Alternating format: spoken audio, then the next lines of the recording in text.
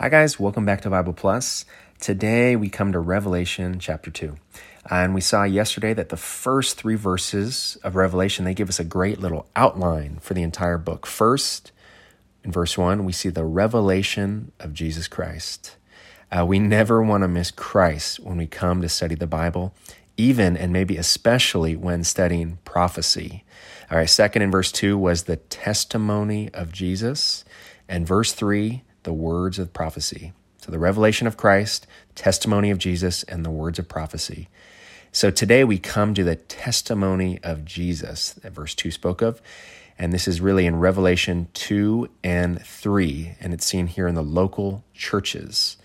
So if we miss what John saw here regarding Christ, who is revealed in such a unique and ultimate way in this book, and we don't see the churches as the testimony of Jesus here in chapters 2 and 3, actually the entire book of Revelation becomes a big mess to us. It's so unclear, not clear what's holding it together. This is what the focus is.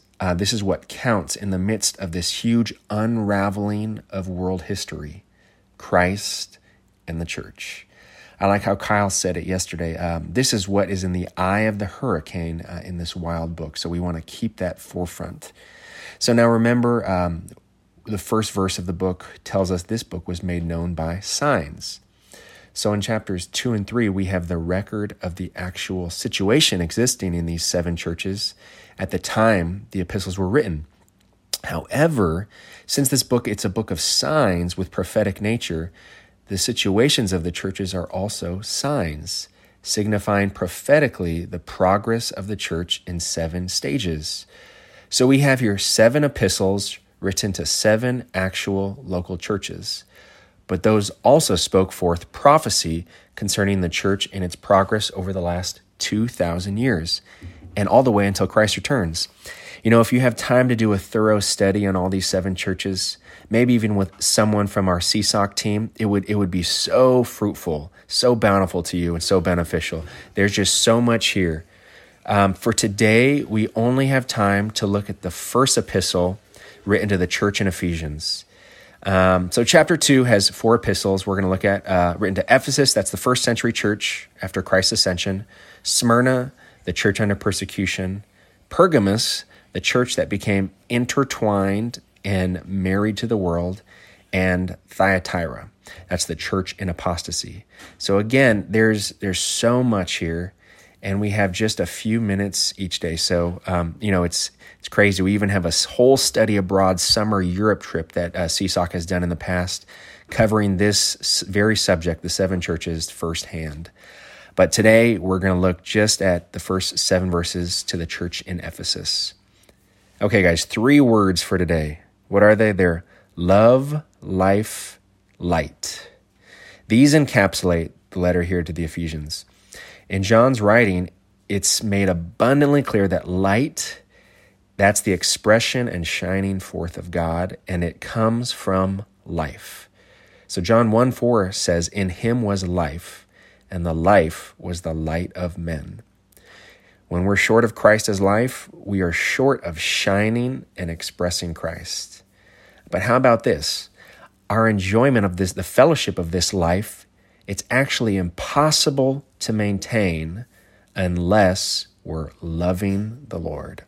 No love, no life. So John 14:21 says, "If anyone loves me, he will be loved by my Father, and I will love him and manifest myself to him." So we have love, then life, then light. Let's look at this with the church in Ephesus. Ephesus was a very good church, very good church. Ephesus even means desirable. They were trained, they were upright, they were orthodox in their teaching, they were strict with regard to heresies, but degradation crept in with this church. All right, look at verses 2 and 3. The Lord says, "I know your works and your labor and your endurance, and that you cannot bear evil men. And you have tried those who call themselves apostles and are not, and have found them to be false. And you have endurance, and you've borne all things because of my name, and you have not grown weary."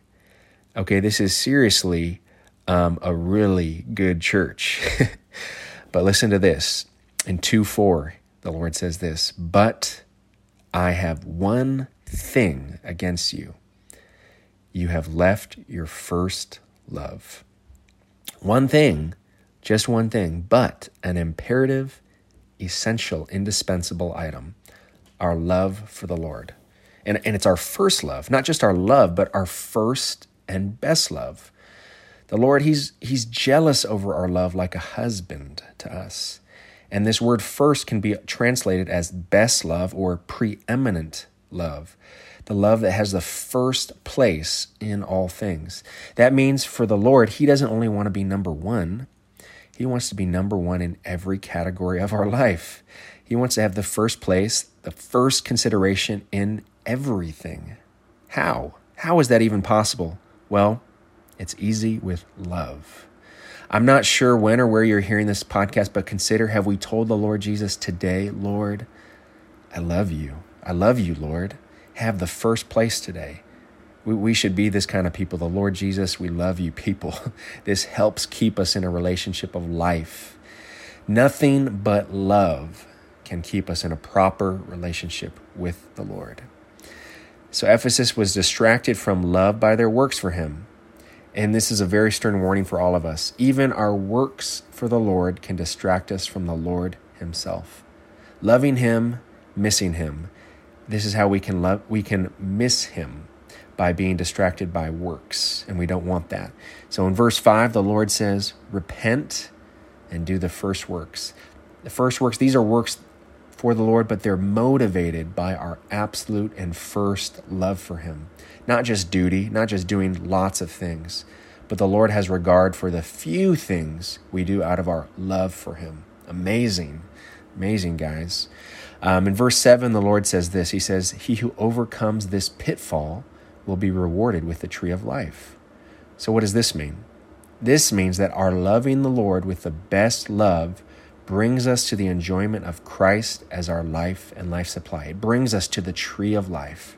Do you remember in Genesis 2 what the other tree of life, besides the tree of life, what the other tree in the garden was called? It was called the tree of knowledge of good and evil. So guess what distracts us from life? It's knowledge. Sometimes the most academic theologians, they're the most dead. We don't want to be full of mere knowledge about the Bible, but miss the tree of life. The Ephesians, they were distracted from love to works, and they were distracted from life to knowledge. So eating the tree of life, feeding upon the Lord, enjoying Christ as life, this should be the primary matter in the church life. Verse 5 says that unless we repent from not loving the Lord will remove the lampstand out of its place. And this doesn't mean that the people in the church will vanish from the face of the earth. No, they will remain, but there will be no shining testimony with them. There will be no enlightening expression to the world as the lampstand of God. The only way we can keep the expression of light is by love and life. May the Lord bless us all, keep us in these three things: love, life, and light. Thanks for listening to Bible Plus today, guys. Have a wonderful day. See you all tomorrow.